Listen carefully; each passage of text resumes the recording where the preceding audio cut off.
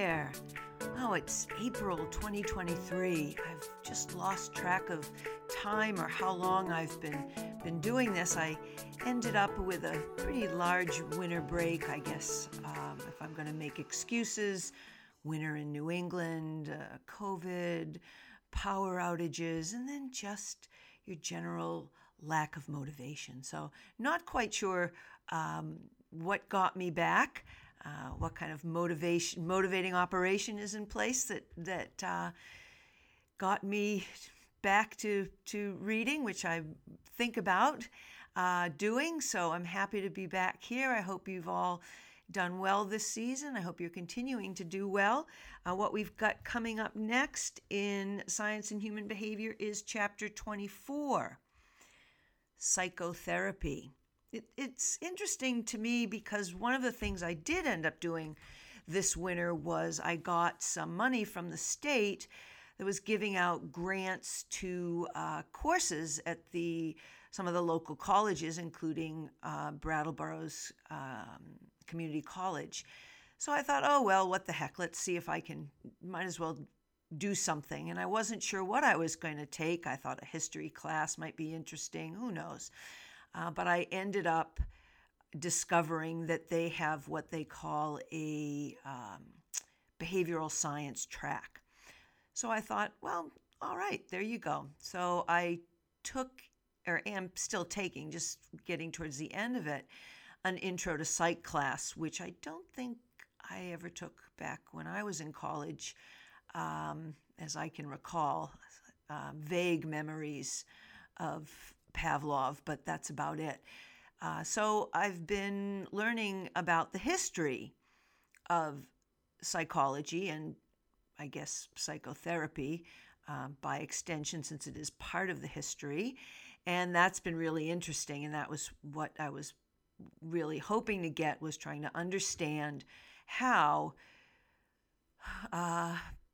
psychology framed and continues to frame the science of behavior analysis. And so that's been a bit eye-opening, and I'm looking forward to continuing on just to keep learning more about what's going on out there in the world when it comes to helping individuals learn to cope, change their behavior, and just feel better in their worlds. As much as we can do by helping them change their behavior and through the changing of environments, which often requires going beyond that. And I guess we have to get into some, could say, political activism to help change environments for people. So, all right, well, enough of that.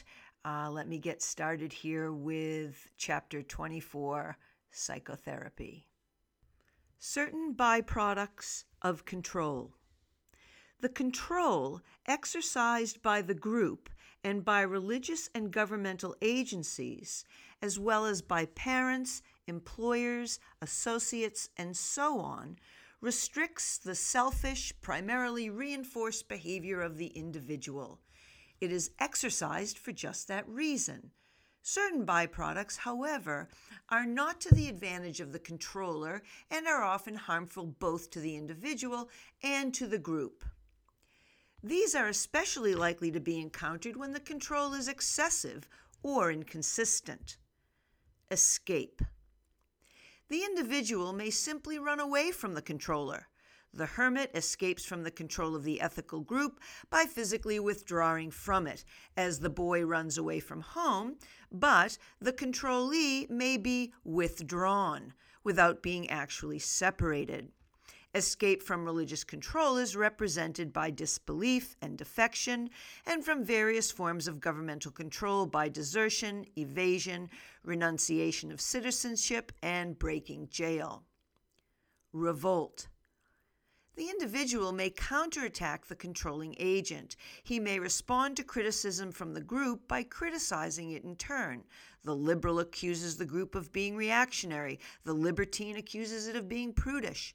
Vandalism is a more concrete example of counteraggression toward the group as a whole or towards a specific subgroup, as in the willful destruction of school property.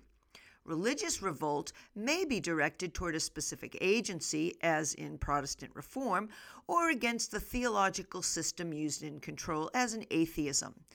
Revolt against governmental control is exemplified not only by political revolution, but, when the structure of the group permits, by impeachment or a vote of no confidence.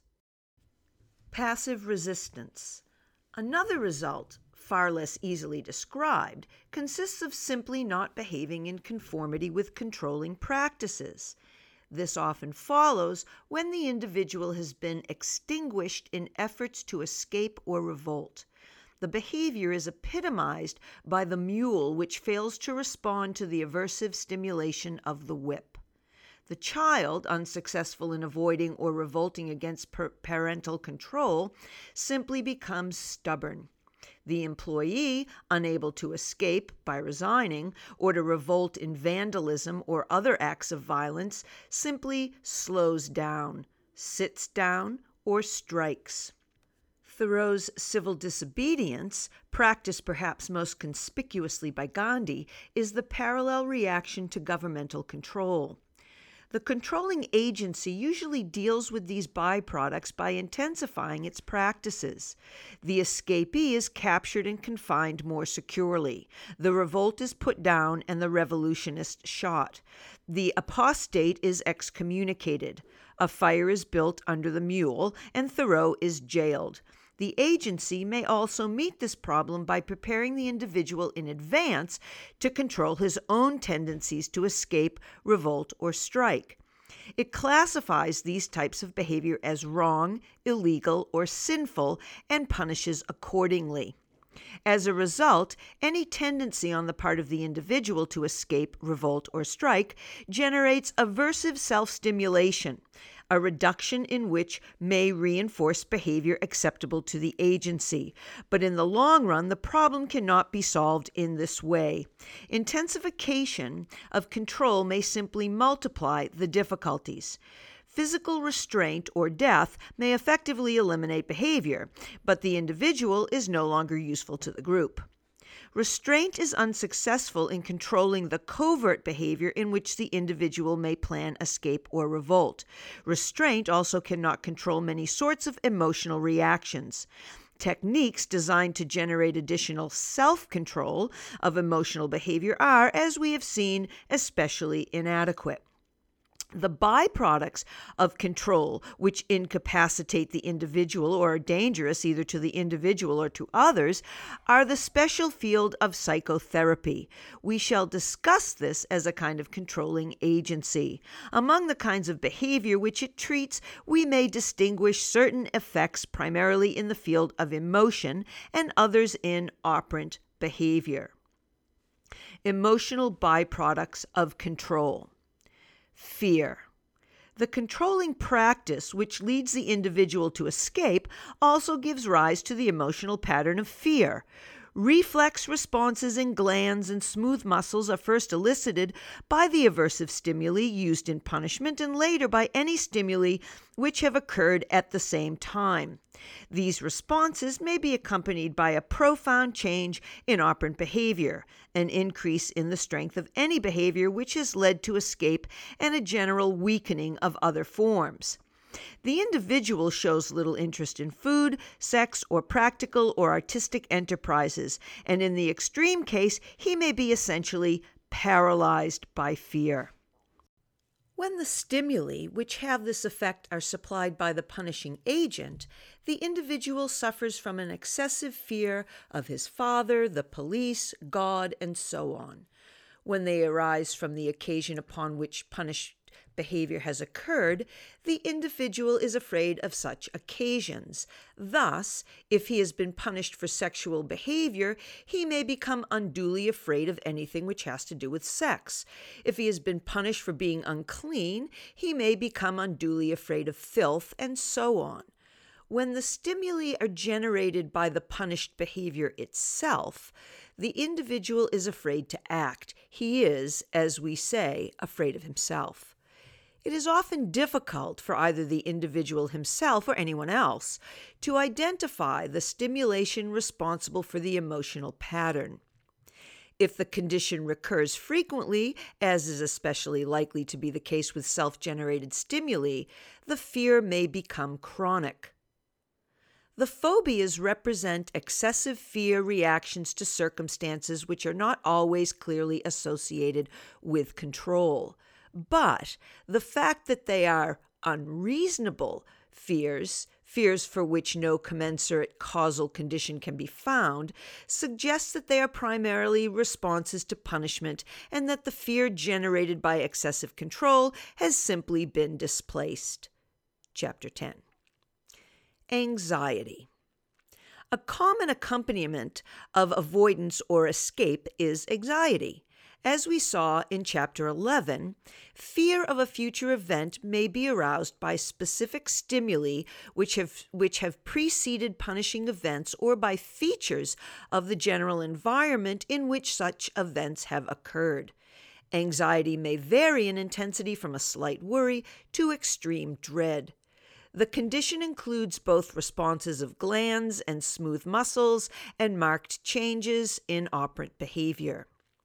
We imply that the condition is due to controlling practices when we call it shame, guilt, or a sense of sin. Anger or rage. The emotional pattern which accompanies revolt includes responses of glands and smooth muscles and well-marked effect upon operant behavior, which includes a heightened disposition to act aggressively towards the controlling agent and a weakening of other behavior. The emotion may be displaced from the controlling agent to other people or to things in general. A mild example is a bad temper, an extreme one, sadism. The temper tantrum appears to be a sort of undirected revolt. Depression. Emotional responses associated with passive resistance are of several kinds. The stubborn child also sulks. The adult may be depressed, resentful, moody, listless, or bored, depending on minor details of control. Boredom arises not simply because there is nothing to do, but because nothing can be done, either because a situation is unfavorable for action or because the group or a controlling agency has imposed physical or self-restraint. All these emotional patterns may, of course, be generated by aversive events which have nothing to do with social control.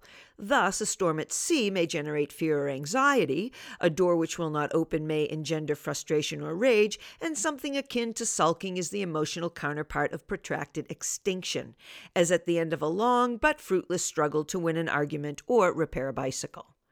By far the greater part of the inciting circumstances of this sort, however, are due to the control of the individual by the group or by governmental or religious agencies.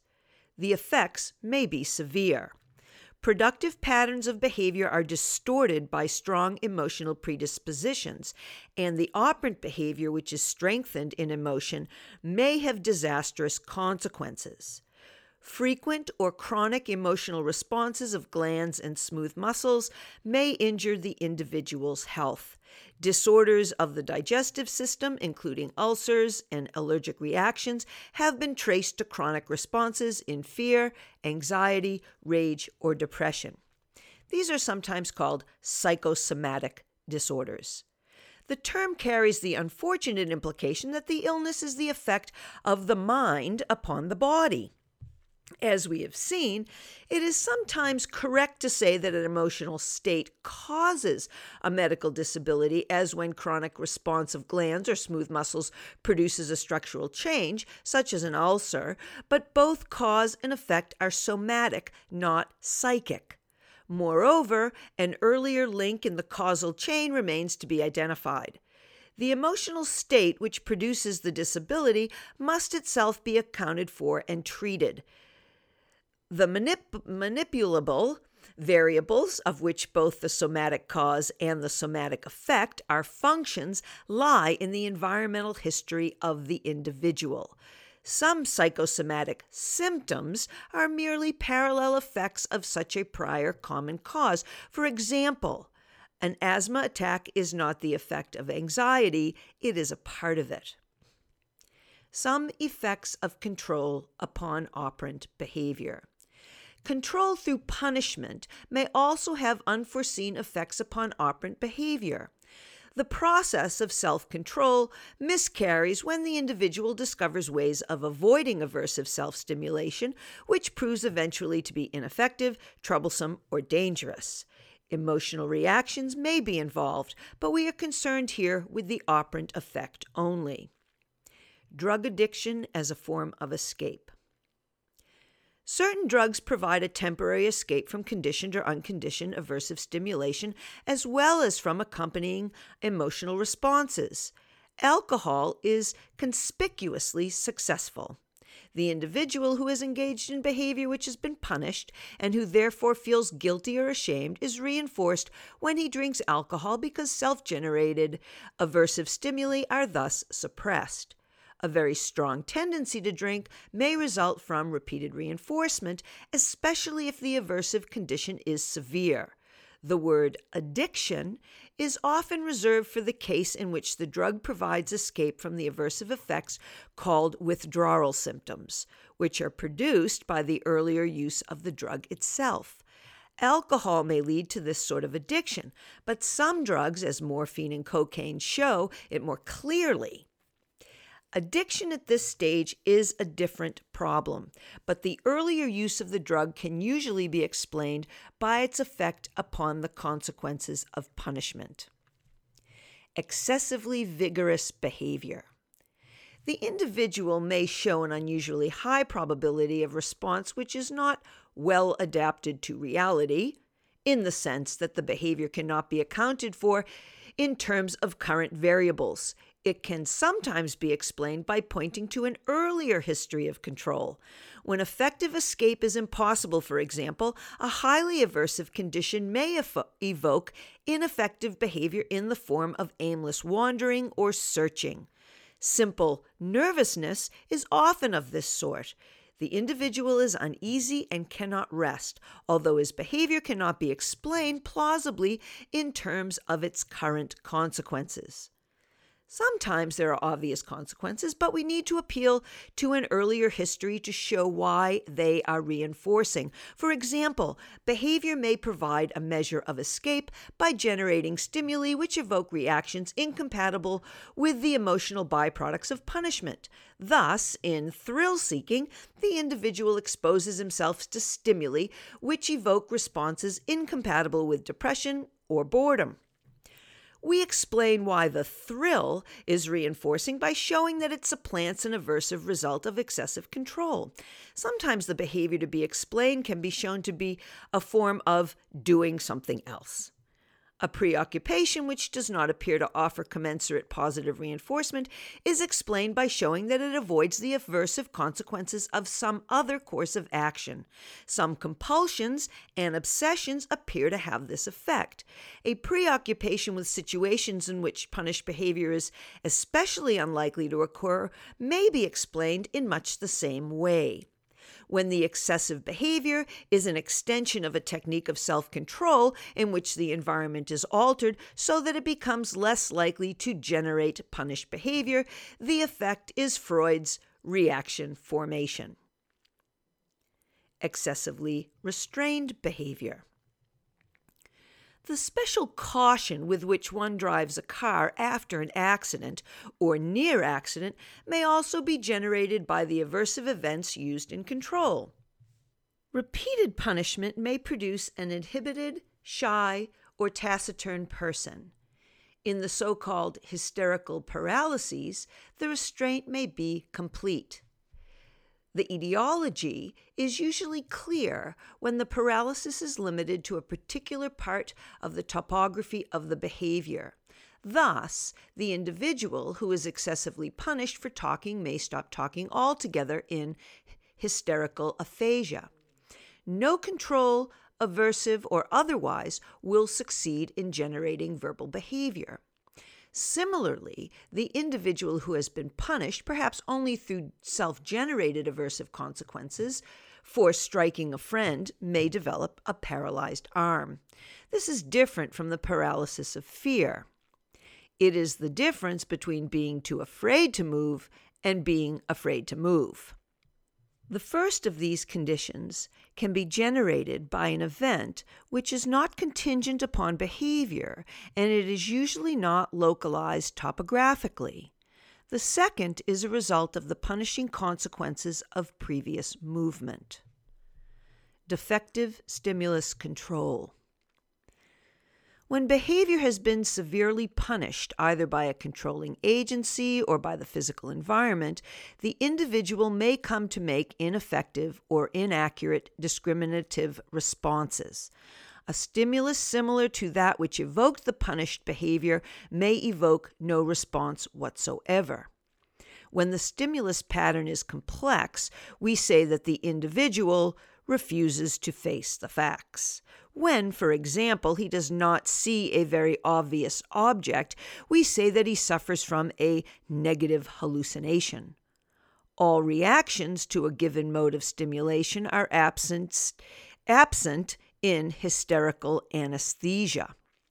A child may begin by paying no attention to a nagging parent, but the behavior of doing something else instead may be so successful in avoiding aversive stimulation and possibly aversive emotional responses to such stimulation that a complete functional deafness may develop. A commoner result is simply defective discrimination. In projection, for example, the individual reacts incorrectly or atypically to a given state of affairs, and his behavior can often be traced to the avoidance of effects of control. In a show of bravado, a situation is characterized as nothing to be afraid of and is therefore less likely to generate the fear for which the individual has been punished. In some hallucinations, a situation in which punishment has been received is seen as free of any threat. In a delusion of persecution, a distorted reaction to the environment permits the individual to escape from the aversive self-stimulation generated by behavior or a failure to behave for which he has been punished. Defective self-knowledge. The individual may also react effectively to stimuli generated by his own behavior. In simple boasting, for example, he characterizes his own behavior in a way which escapes aversive stimulation. He boasts of achievement to escape the effects of punishment for incompetence, of bravery to escape the effects of punishment for cowardice, and so on. This sort of rationalizing is best exemplified by delusions of grandeur, in which all aversive self-stimulation may be effectively masked.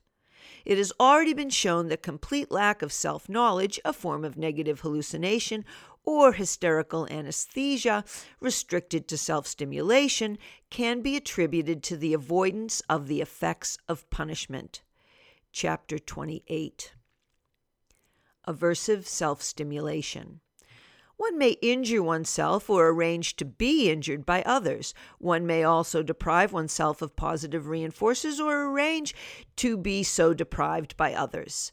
These consequences may or may not be contingent upon behavior in the form of punishment, and we have seen that the effect of the contingency is, in any case, not clear. Such self-stimulation is explained if it can be shown that the individual thus avoids even more aversive consequences. If a conditioned aversive stimulus characteristically precedes the unconditioned by an appreciable interval of time, the total effect of the prolonged conditioned stimulus may be more aversive than that of the briefer unconditioned stimulus. The individual can then escape from the anxiety of impending punishment by getting it over with. The murderer, in Dostoevsky's Crime and Punishment, turns himself over to a punishing governmental agency. Religious confession occurs because expiation is less aversive than a sustained sense of sin. It has been argued, particularly by Freud, that accidents are sometimes a species of aversive self-stimulation which alleviates a condition of guilt or sin. It is not always possible to find a specific history of punishment which will explain a given instance of aversive self-stimulation. Why an individual injures himself or arranges to be injured by others masochistically may be difficult to explain.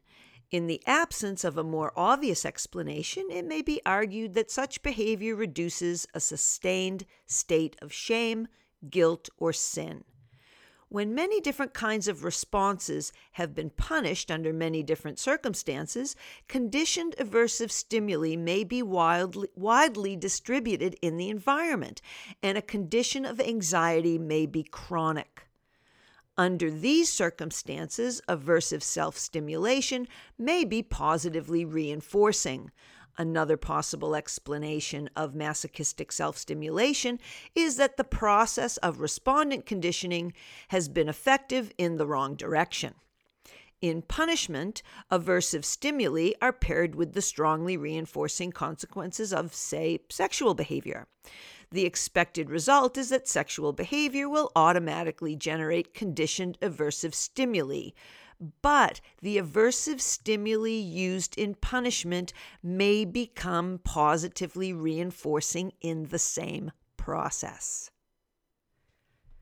Psychotherapy as a controlling agency.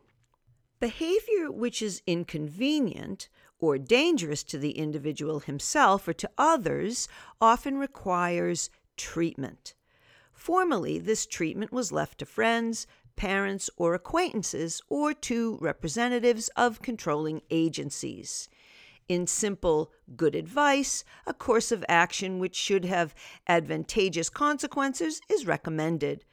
A great deal of causal therapy is prescribed in proverbs, folklore, and other forms of lay wisdom. Psychotherapy represents a special agency which concerns itself with this problem. It is not an organized agency like a government or religion, but a profession, the members of which observe more or less standardized practices. Psychotherapy has already become an important source of control in the lives of many people, and some account is therefore required here. Diagnosis. The psychotherapist must, of course, know something about the patient whom he is treating. He must have certain information about his history, about the behavior which calls for treatment, and about the current circumstances in which the patient lives. The examination of the patient has been heavily emphasized in clinical psychology. How to conduct an interview, how to take a life history, how to analyze trains of thought in free association, how to determine probabilities of response from projective tests or dreams, and how to use these probabilities to infer histories of deprivation, reinforcement, or emotional stimulation have all been studied. Tests of intelligence and other traits have been devised to enable the therapist to predict how readily the patient will react to various kinds of therapy. It is often implied that diagnosis, merely as the collection of information about the patient, is the only point at which a science of behavior can be helpful in therapy. Once all the facts about an individual have been collected, treatment is left to good judgment and common sense. This is an example of a broad misunderstanding of the application of the methods of science to human behavior. The collecting of facts is only the first step in a scientific analysis. The demonstrating of functional relationships is the second. When the independent variables are under control, such relationships lead directly to control of the dependent variable. In the present case, control means therapy. An adequate science of human behavior should make perhaps a greater contribution to therapy than to diagnosis. Nevertheless, the extension of science to therapy has met with resistance, possibly for certain reasons to be considered in Chapter 29. The steps which must be taken to correct a given condition of behavior follow directly from an analysis of that condition. Whether they can be taken will depend, of course, upon whether the therapist has control over the relevant variables. Therapy. The initial power of the therapist as a controlling agent arises from the fact that the condition of the patient is aversive and that any relief or promise of relief is therefore positively reinforcing.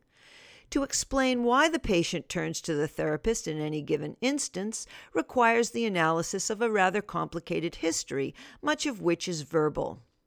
Assurances of help, various forms of evidence which make such assurances effective, the prestige of the therapist, reports of improvement in other patients, slight signs of early improvement in the patient himself, evidences of the wisdom of the therapist and other matters, all enter into the process, but in much too complex a way to be analyzed here.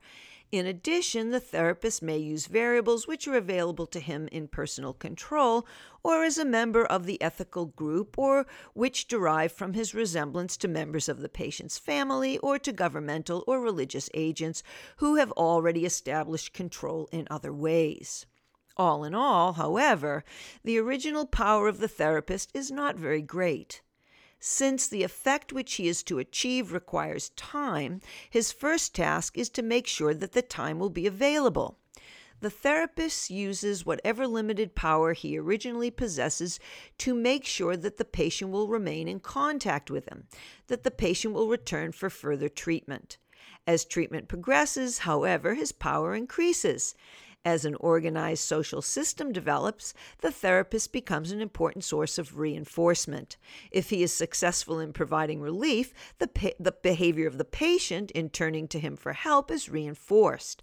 The therapist's approval may become especially effective. As his knowledge of the patient grows, he may also use positive reinforcers, which are, in a sense, beyond his control, by pointing up contingencies between particular forms of behavior and particular consequences. He may demonstrate, for example, that various aversive events actually result from the patient's own behavior. He may suggest modes of action which are likely to be positively reinforced.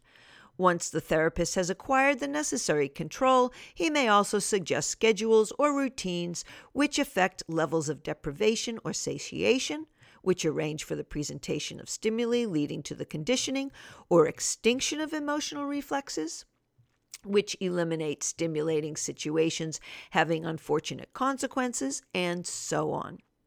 These schedules, adopted first because of the verbal control of the therapist, eventually acquire other sources of strength if their effect upon the condition of the patient is reinforcing. The non-punishing audience. The commonest current technique of psychotherapy is due to Sigmund Freud. It has been characterized in many different ways in many different theories of behavior. So far as we are concerned here, it may be described simply in this way. The therapist constitutes himself a non-punishing audience. The process through which he does this may take time. From the point of view of the patient, the therapist is at first only one more member of a society which has exerted excessive control. It is the task of the therapist to establish himself in a different position. He therefore consistently avoids the use of punishment. He does not criticize his patient nor object to his behavior in any way. He does not point out errors in pronunciation, grammar, or logic. In particular, he avoids any sign of counter-aggression when the patient criticizes or otherwise injures him. The role of non-punisher is made clear if the therapist frequently responds in ways which are incompatible with punishment. For example, if he returns a conspicuous demonstration of friendship for aggressive attack or dismisses the patient's report of punishable behavior with a causal, that's interesting.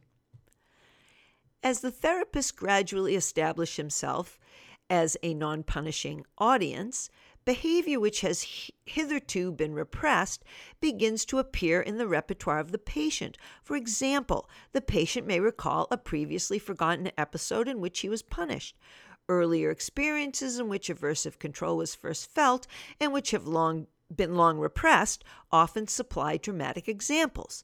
The patient may also begin to describe current tendencies to behave in punishable ways, for example, aggressively. He may also begin to behave in punishable ways. He may speak ungrammatically, illogically, or in obscene or blasphemous terms, or he may criticize or insult the therapist. Nonverbal behavior, which has previously been punished, may also begin to appear. He may become socially aggressive or may indulge himself selfishly. If such behavior has been wholly repressed, it may at first reach only the covert level. The individual may begin to behave verbally or non-verbally to himself, as in fantasizing punished behavior. The behavior may later be brought to the overt level. The patient may also begin to exhibit strong emotions. He may have a good cry, make a violent display of temper, or be hysterically silly. If, in the face of such behavior, the therapist is successful in maintaining his position as a non-punisher, the process of reducing the effect of punishment is accelerated. More and more punished behavior makes its appearance. If, however, the therapist becomes critical or otherwise punishes or threatens to punish, or if previously punished behavior begins to be emitted too rapidly, the process may suddenly cease. The aversive condition which arises to reverse the trend is sometimes spoken of as resistance. There is a second stage in the therapeutic process, the appearance of previously punished behavior in the presence of. A non-punishing audience makes possible the extinction of some of the effects of punishment. This is the principal result of such therapy. Stimuli, which are automatically generated by the patient's own behavior, become less and less aversive and less likely to generate emotional reactions. The patient feels less wrong, less guilty, or less sinful. As a direct consequence, he is less likely to exhibit the various forms of operant behavior which, as we have seen, provide escape from such self-generated stimulation. Psychotherapy versus religious and governmental control. The principal technique of psychotherapy is thus designed to reverse behavioral changes which have come about as the result of punishment. Very frequently, this punishment has been administered by religious or governmental agencies.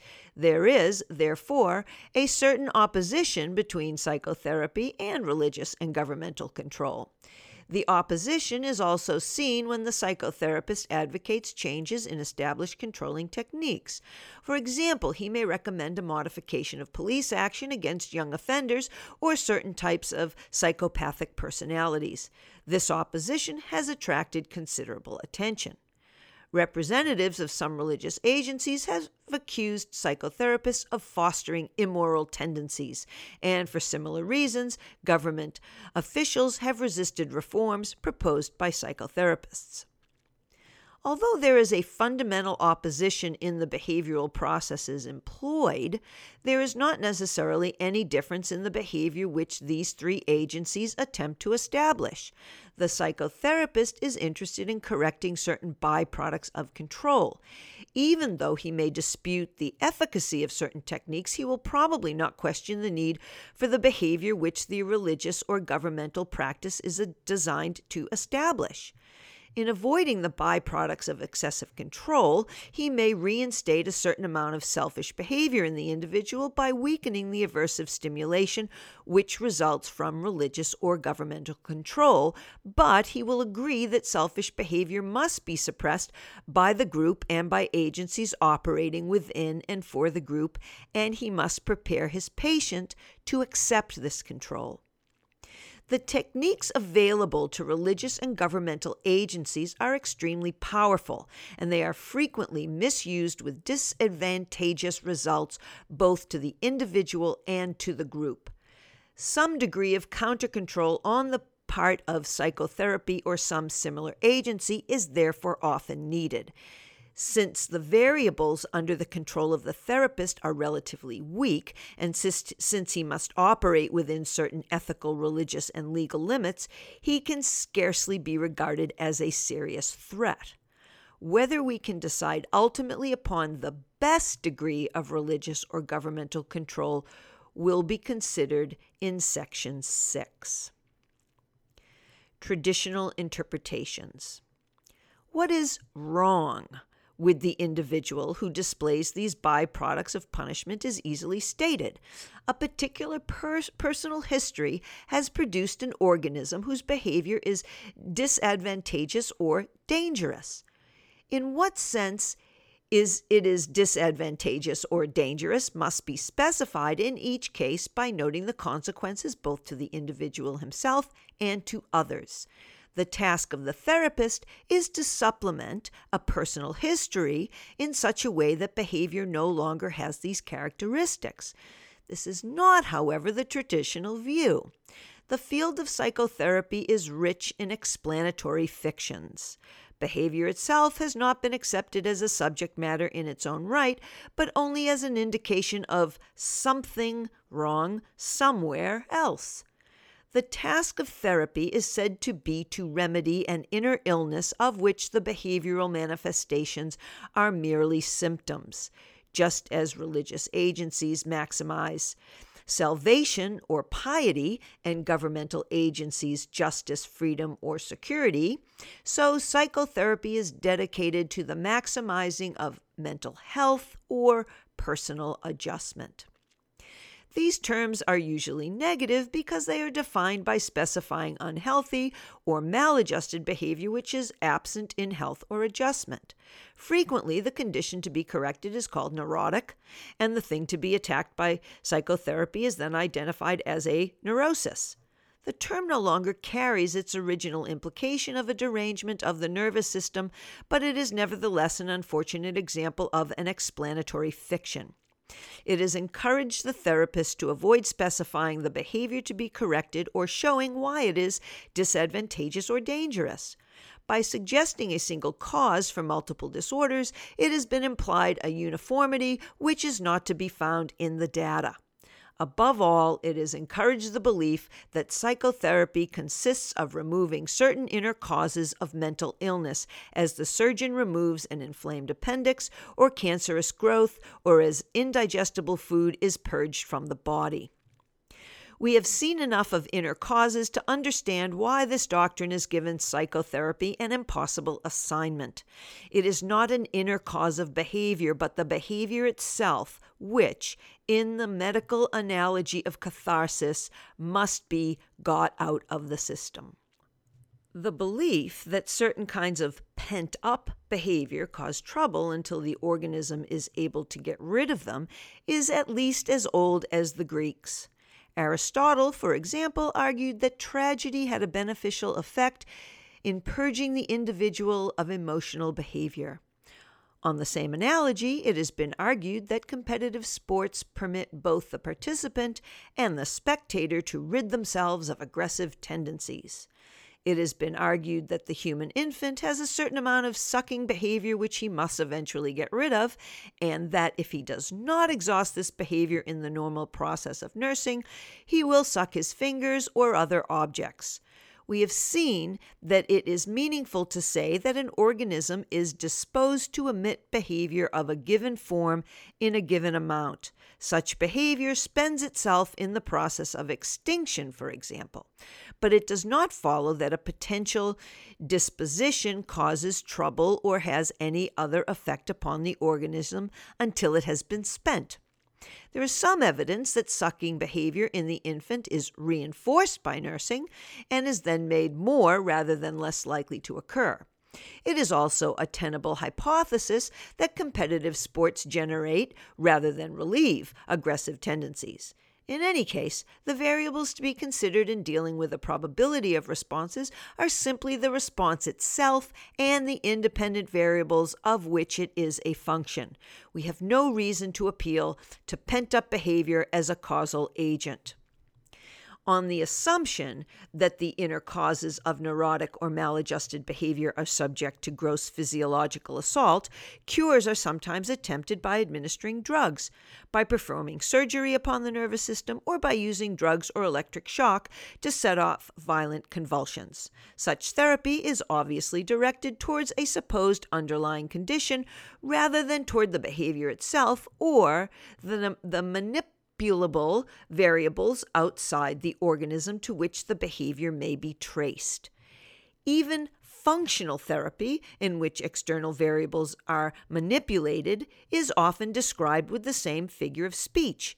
The therapist is regarded as rooting out a source of trouble. The conception is not far removed from the view, which large numbers of people still hold, that neurotic behavior arises because the devil or some other intruding personality is in temporary possession of the body. The traditional treatment consists of exorcising the devil, driving him out of the individual by creating circumstances which are appropriately aversive to him, and some treatments of multiple personality differ from this only in avoiding theological implications. The lesser demons of modern theory are anxieties, conflicts, repressed wishes, and repressed memories. Just as pent-up emotion is purged, so conflict is resolved and repressed wishes and memories are released. This view of mental illness and therapy owes most to Sigmund Freud. It appears to have withstood assault largely because of Freud's contributions in other directions.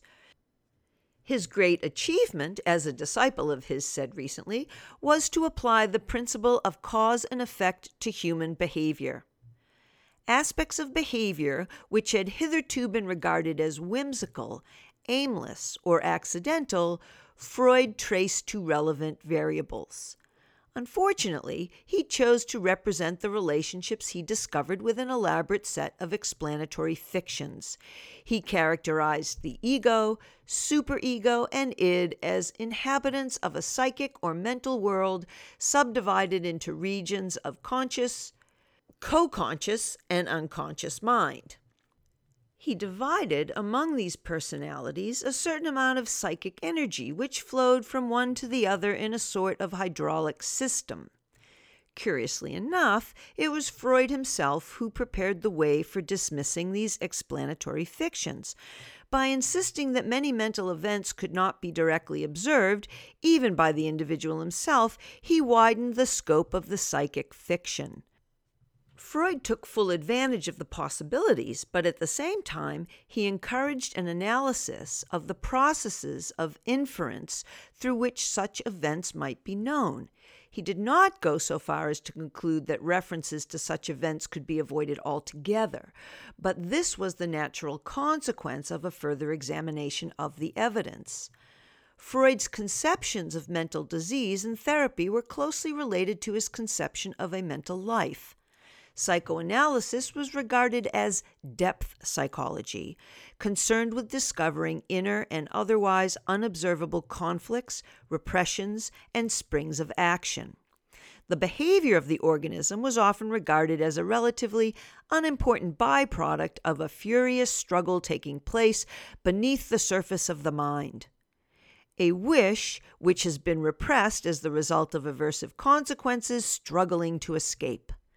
In doing so, it resorts to certain devices which Freud called dynamisms, tricks which the repressed wish uses to evade the effects of punishment. Therapy is concerned with discovering the repressed wish and rooting it out, or occasionally repressing it more securely so that the symptoms will disappear. The present view of therapy is quite different. The Freudian wish is a device for representing a response with a given probability of occurrence. Any effect of repression must be the effect of the variables which have led either to the response itself or to the repressing behavior. We have to ask why the response was emitted in the first place, why it was punished, and what current variables are active. The answers should account for the neurotic behavior, where, in the Freudian scheme, behavior is merely the symptom of a neuroses. In the present formulation, it is the direct object of inquiry. Let us consider the apparent result of the struggle of a wish to express itself. An example which permits us to observe the principal Freudian dynamisms is sibling rivalry. Let us say that two brothers compete for the affection of their parents and for other reinforcers, which must be divided between them. As a result, one brother behaves aggressively towards the other and is punished by his brother or by his parents. Let us suppose that this happens repeatedly. Eventually, any situation in which aggressive action towards the brother is likely to take place, or any early stage of such action, will generate the conditioned aversive stimulation associated with anxiety or guilt.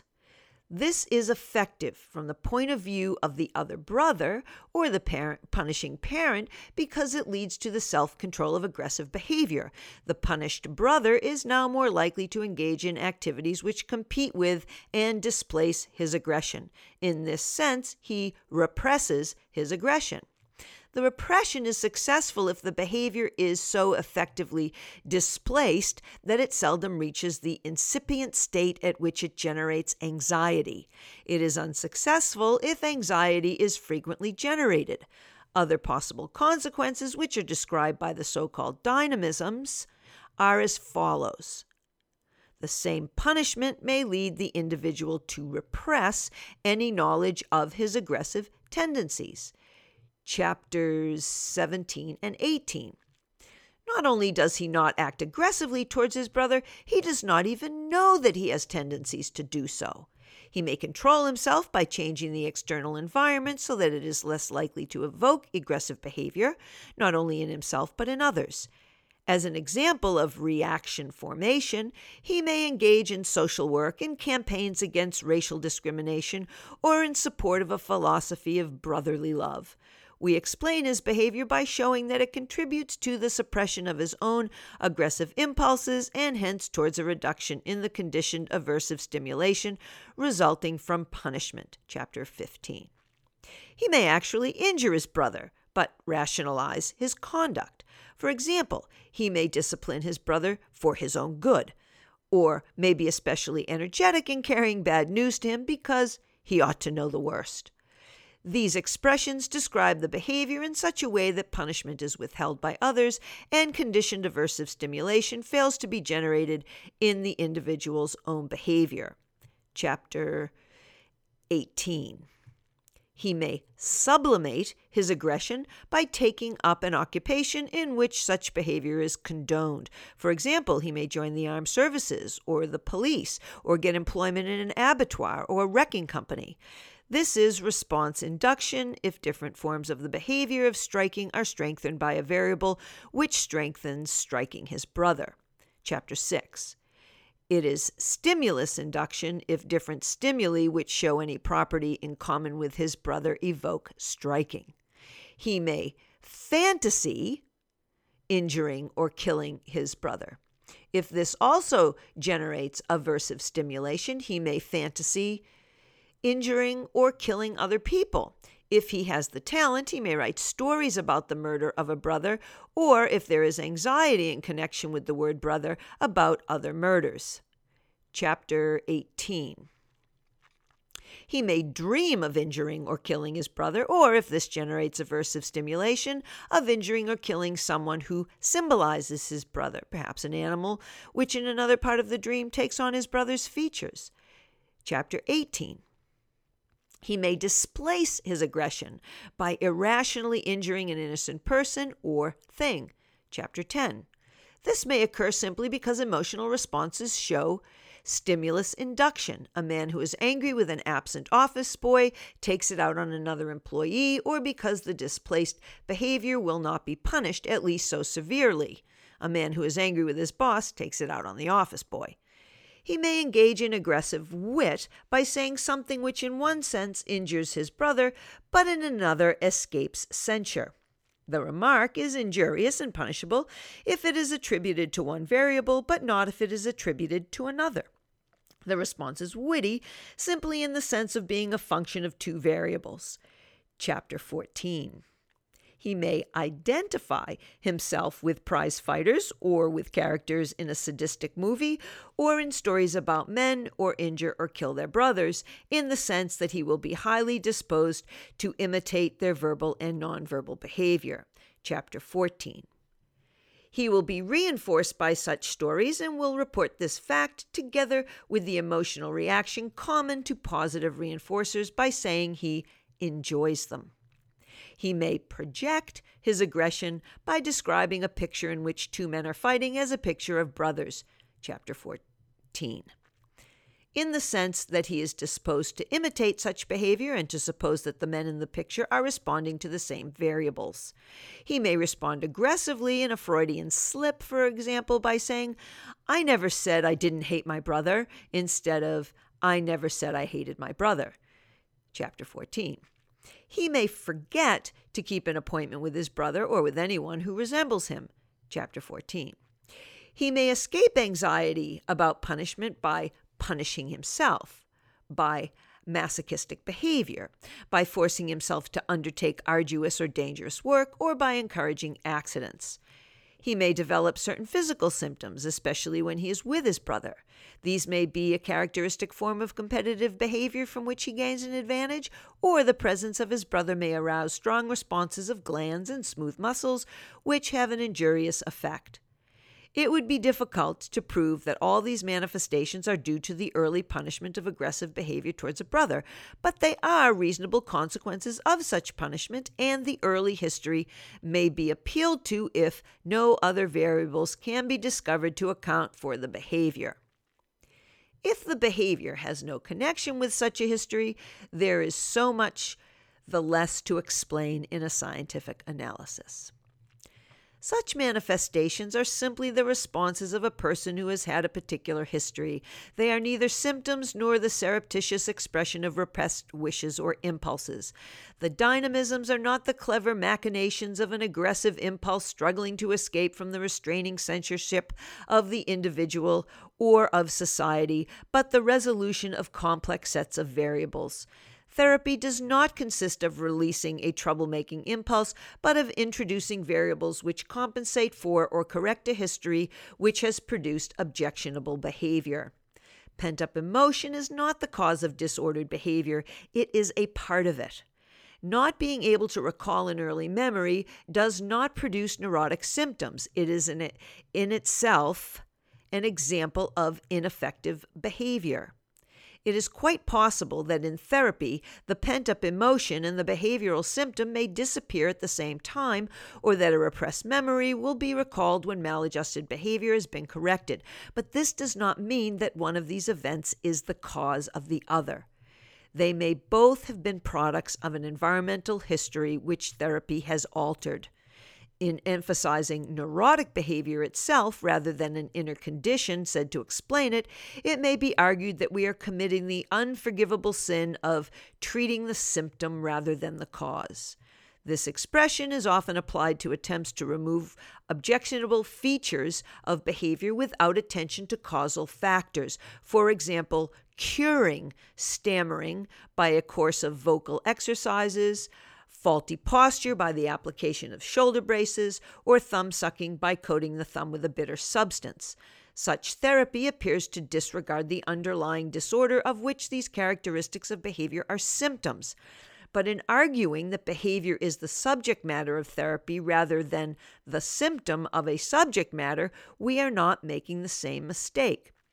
By accounting for a given example of disadvantageous behavior in terms of a personal history, and by altering or supplementing that history as a form of therapy, we are considering the very variables to which the traditional theorist must ultimately turn for his explanation of his supposed inner causes. Other therapeutic techniques. There are many other ways in which behavior which calls for remedial action may be corrected. When the difficulty cannot be traced to the excessive use of punishment or to other aversive circumstances in the history of the individual, different therapeutic techniques must be developed. There is the converse case, for example, in which ethical, governmental, or religious control has been inadequate. The individual may not have been in contact with controlling agencies. He may have moved to a different culture where his early training is inadequate, or he may not be readily accessible to control. Therapy will then consist of supplying additional controlling variables. When the individual is wholly out of control, it is difficult to find effective therapeutic techniques. Such an individual is called psychotic. Sometimes the therapist must construct a new repertoire which will be effective in the world in which the patient finds himself. Suitable behavior already in the repertoire of the patient may need to be strengthened, or additional responses may need to be added. Since the therapist cannot foresee all the circumstances in which the patient will find himself, he must also set up a repertoire of self-control through which the patient will be able to adjust to circumstances as they arise. Such a repertoire consists mainly of better ways of escaping from the aversive self-stimulation conditioned by punishment. Such constructive techniques may be needed after the non-punishing audience of the therapist has had its effect. If the condition which is being corrected is the byproduct of controlling circumstances which no longer exist in the life of the patient, alleviation of the effects of excessive control may be enough. But if the patient is likely to be subjected to continued excessive or unskillful control, therapy must be more constructive. The patient may be taught to avoid occasions upon which he is likely to behave in such a way as to be punished, but this may not be sufficient. An effective repertoire, particularly in techniques of self-control, must be constructed. As another possible source of trouble, the individual may have been, or may be, strongly reinforced for behavior which is disadvantageous or dangerous. Behavior which violates ethical, governmental, or religious code is often, by its very nature, strongly reinforcing. Sometimes accidental contingencies may also arise. In Sacha Guitry's film, The Story of a Cheat, a child is punished for some trivial misbehavior by being denied his supper, but the supper turns out to be poisonous, and the child is the only one of a large family to survive. The implication that the child will then dedicate himself to a life of crime is not entirely fanciful. Positive reinforcement in atypical situations produces other forms of ineffective or even crippling behavior. For example, the social reinforcement supplied by a particular person may become very powerful, and it may be contingent upon behavior which is not effective in the world at large. Thus, when a solicitous parent supplies an unusual measure of affection and attention to a sick child, any behavior on the part of the child which emphasizes his illness is strongly reinforced. It is not surprising that the child continues to behave in a similar fashion when he is no longer ill. This may begin as simple malingering, when it is scarcely to be distinguished from the behavior of the malingerer who claims to have been injured in an accident in order to collect damages, but it may pass into the more acute condition of hysterical illness if the child himself becomes unable to identify the relative variables or correctly appraise the possibilities of his own behavior. Other sorts of social consequences have similar effects. The child who is angry with his parents is reinforced when he acts in any way which injures them, for example, in any way which annoys them. If such a condition is long sustained, a repertoire may be established which will work to the disadvantage of the child in his dealings with other people. One obvious remedial technique for behavior which is the product of excessive reinforcement is to arrange new contingencies in which the behavior will be extinguished. The child is no longer reinforced with affection for feigning illness or with a strong emotional response for being annoying. Just as the traditional conception of responsibility is abandoned as soon as governments turn to techniques of control other than the use of punishment, so the conception of therapy as the rooting out of inner causes of trouble is not likely to be invoked to explain these constructive techniques. There is, however, a roughly parallel explanation which has been applied to all techniques of therapy. When a therapist encounters a patient for the first time, he is presented with a problem in the sense of Chapter 16. The patient usually shows a novel pattern of disadvantageous or dangerous behavior, together with a novel history in terms of which that behavior is to be understood. The particular course of therapy needed in altering or supplementing this history may not be immediately obvious. However, the therapist may eventually see what is wrong and be able to suggest a remedial course of action. This is his solution to the problem. Now, therapeutic experience has shown that when such a problem is proposed to an individual, it may not be effective, even though, so far as we know, it is correct. But if the patient arrives at the solution himself, he is far more likely to adopt an effective course of action. The technique of the therapist takes this fact into account. Just as the psychoanalyst may wait for a repressed memory to make itself manifest, so the non-analytic therapist waits for the emergence of a solution from the patient. But here again, we may easily misunderstand the causal relation. Finding a solution is not therapy, no matter who does the finding. Telling the patient what is wrong may make no substantial change in the relevant independent variables and hence may make little progress toward a cure. When the patient himself sees what is wrong, it is not the fact that the solution has come from within him which is important, but that in order to discover his own solution, his behavior with respect to the problem must have greatly altered. It follows from the nature of disadvantageous or dangerous behavior that a substantial change must be accomplished if the individual is to identify the relevant variables. A solution on the part of the patient thus represents a substantial degree of progress. No such progress is implied when the therapist states the solution. Therapy consists not in getting the patient to discover the solution to his problem, but in changing him in such a way that he is able to discover it. Explaining the psychotherapeutic agency. The therapist engages in therapy primarily for economic reasons. Therapy is a profession. The services which the therapist renders are reinforcing enough to the patient and others to permit him to exchange them for money. Chapter 25. Usually, the therapist is also reinforced by his success in alleviating the conditions of his patients. This is particularly apt to be true in a culture which reinforces helping others as a standard ethical practice. Frequently, another important sort of reinforcement for the therapist is his success in manipulating human behavior. He may have a personal interest, for example, in proving the value of a particular theory of neurotic behavior or of therapeutic practice. These return effects upon the agency will determine in the long run the composition of the profession of psychotherapy and the uniformity of its practices. At certain stages in psychotherapy, the therapist may gain a degree of control which is more powerful than that of many religious or governmental agencies. There is always the possibility, as in any controlling agency, that the control will be misused. The counter-control, which discourages the misuse of power, is represented by the ethical standards and practices of the organized profession of psychotherapy. The danger of misuse may, as we shall see in Chapter 29, explain the current popularity of theories of psychotherapy which deny that human behavior can, in the last analysis, be controlled, or which deliberately refuse to accept responsibility for control. Okay, well, that's it. Chapter 24 in Science and Human Behavior, Psychotherapy.